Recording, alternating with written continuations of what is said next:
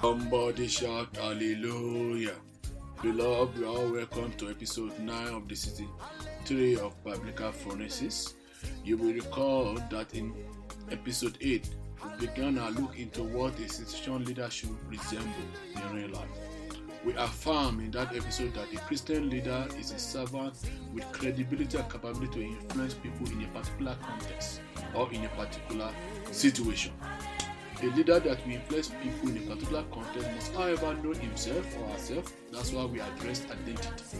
And that can happen when the leader knows his doctrinal beliefs, knows his core values, is aware of the leadership styles and capabilities, both God-given and developed capabilities, and the theology that is driving such a leader.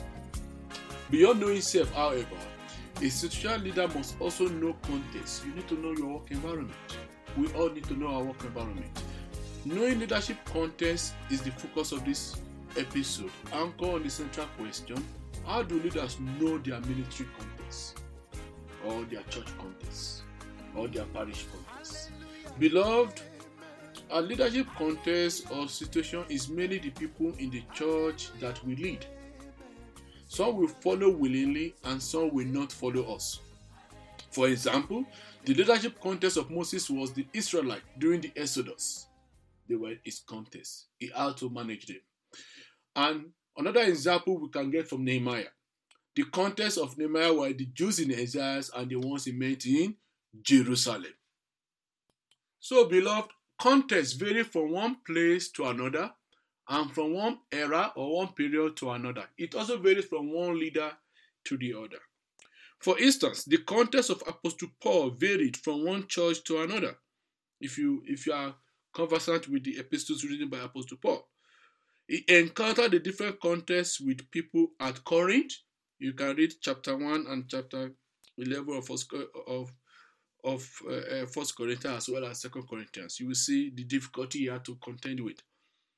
It is critical to note that context or situation or work environment depend on the people following a particular leader at a given time.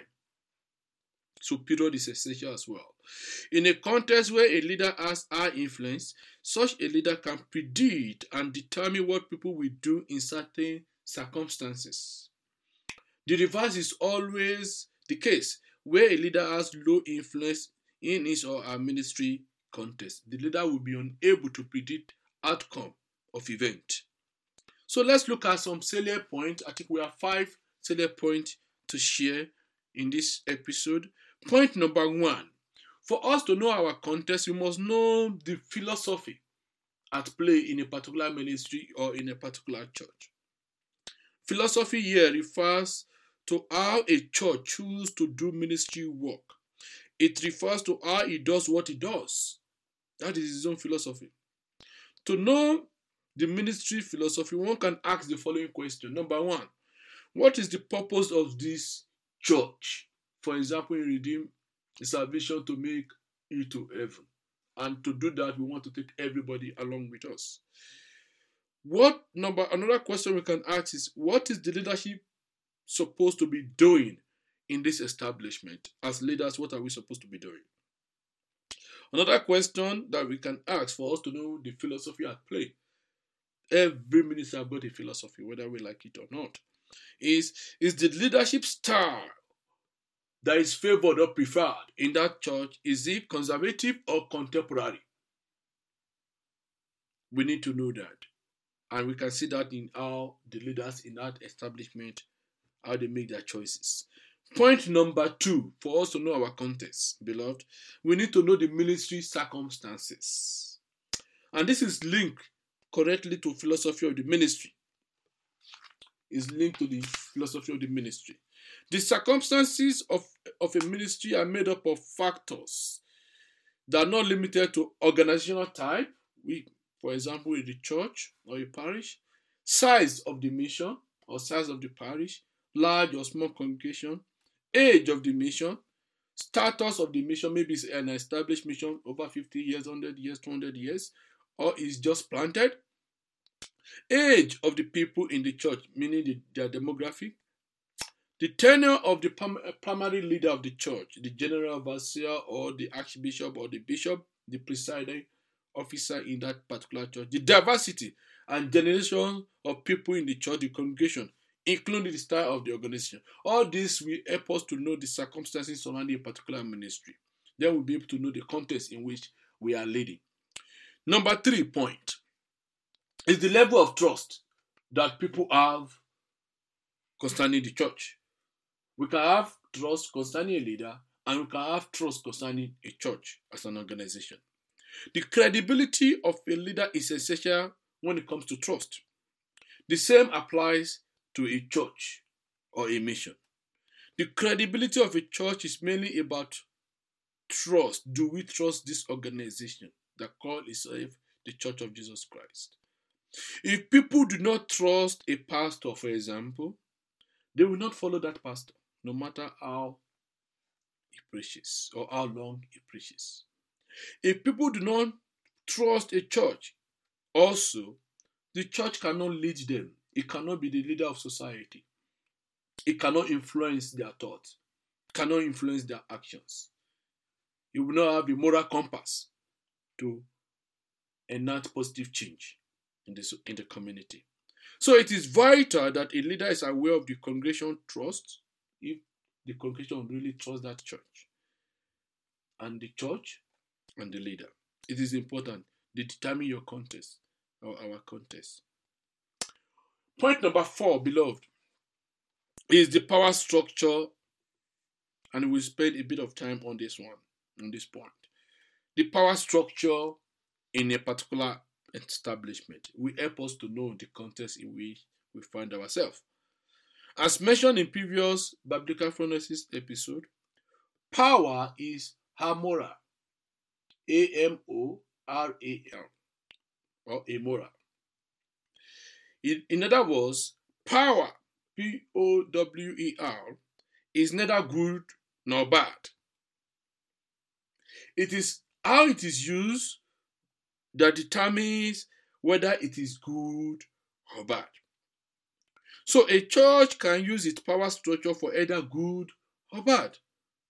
It can use it for either to pursue the interest of Jesus Christ or to pursue a parochial interest. Therefore, a leader needs to assess the church power structure by observing how the church is set up to handle its polity. Please know the word, how the church is set up to handle the polity, P-O-L-I-T-Y. And who are the people of power at different levels of the church hierarchy. There are ways to draw conclusion or to observe all this power structure at play. We can know the power structure at play when we find answers to some of these questions. We have 5. If you are in a particular ministry or church. Number 1 is to ask the church about the polity, P-O-L-I-T-Y. A polity is a form or process of civil governance or constitution. In other words, you ask how the church is governed. How is this ministry governed? Polity is its government. Is it governed by bishops? If that is the case, it is episcopal. Is it governed by elders? Then it is Presbyterian. Or is it governed by the congregation? Then it is congregational. That will tell you the kind of circumstance you find yourself in order to exercise the right kind of leadership.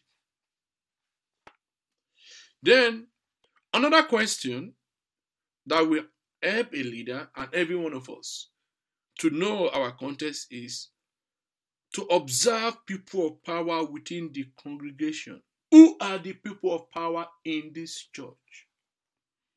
And how did they become people of power? Such people of power gravitate towards power positions, such as the governing council or the church council at the local parish level. And how did they get to those positions? And how are they selected into those positions? Number 3, For us to know our context really, we also have to identify the patriarch or matriarch of the church. The patriarch or matriarch of the church are the people who the congregation trusts naturally, and they grant them power, not because of their position per se, but because of their length of service in that particular ministry. We also have to look at individuals viewed as unofficial leader. They don't have a portfolio in the structure, but what they say matters. What they say carry weight. And their views on issues are viewed with our importance. Number 5, when it comes to polity, is we have to look for individuals that step up to steady the ship when there is a vacuum, especially in a particular parish, for example. Maybe a parish pastor was transferred and someone to resume is not around as yet, and somebody is able to step up to assist. That person is someone of influence in that congregation. So the above investigation or investigative approach will reveal the power structure in a church, and it should help one to align their leadership style in order to succeed. Number 5, which is a given. It is already implicated in some of the other point. It is the demographic of the people in the church. The demographic data of the congregation or the flock, and also the leaders in the church. To know your context, you need to have within your fingertips the general information about the people in the church. You must know your people. I must know my people. Information about location is important. Information about education is important. Without being very, very difficult, it's very, very, very unlikely that a congregation that is highly educated will be led by somebody with inferiority complex. It will not happen. The leader will lose the congregation. Also important in terms of demography is to know the generation, the marital status of the congregation, the kind of employment. Are they all employed, or 50% are unemployed, or they are underemployed? The income levels of the congregation is also important. If the income level is very low, how do you approach tithing and offering and giving in the congregation? They matter. The diversity is also crucial. Diversity, which should bring us together, because there is strength in diversity. How diverse is the congregation? All this will help us to understand our leadership context. Beloved, let us close with few BP in this episode, because context is very important. For you to be a situational leader, you must know your work environment. I must know my work environment. So, our number 1 BP in this episode, beloved, is the fact that leadership context depends on the nature or quality of the followers or the people that you are leading. And as we have mentioned in episode 8, the previous episode, we have said that leadership context involves identity. And our identity includes doctrinal beliefs, core values, leadership styles, capabilities, and theology. We covered that in our previous episode. If you missed it, please listen to it. Then, point number 3, knowing our leadership context also involves knowing the philosophy of the ministry. We have mentioned it in this episode. The circumstances of that ministry, the level of trust in that organization, the demographic and the power structure in that organization. Number 4 BP, the final one, beloved, is an effective situational leader knows his or her context and identity. If you want to be effective situational leader, you must know your identity and know your work environment. Let us pray. Mighty God, we thank you for showing us all we require to know when it comes to our context. Father, so that your children will flourish as we lead them. Lord, please help us to be effective situational leaders in varying contexts, varying situations, in the mighty name of Jesus. In Jesus' precious name, we have prayed. To you belong all power, Jesus.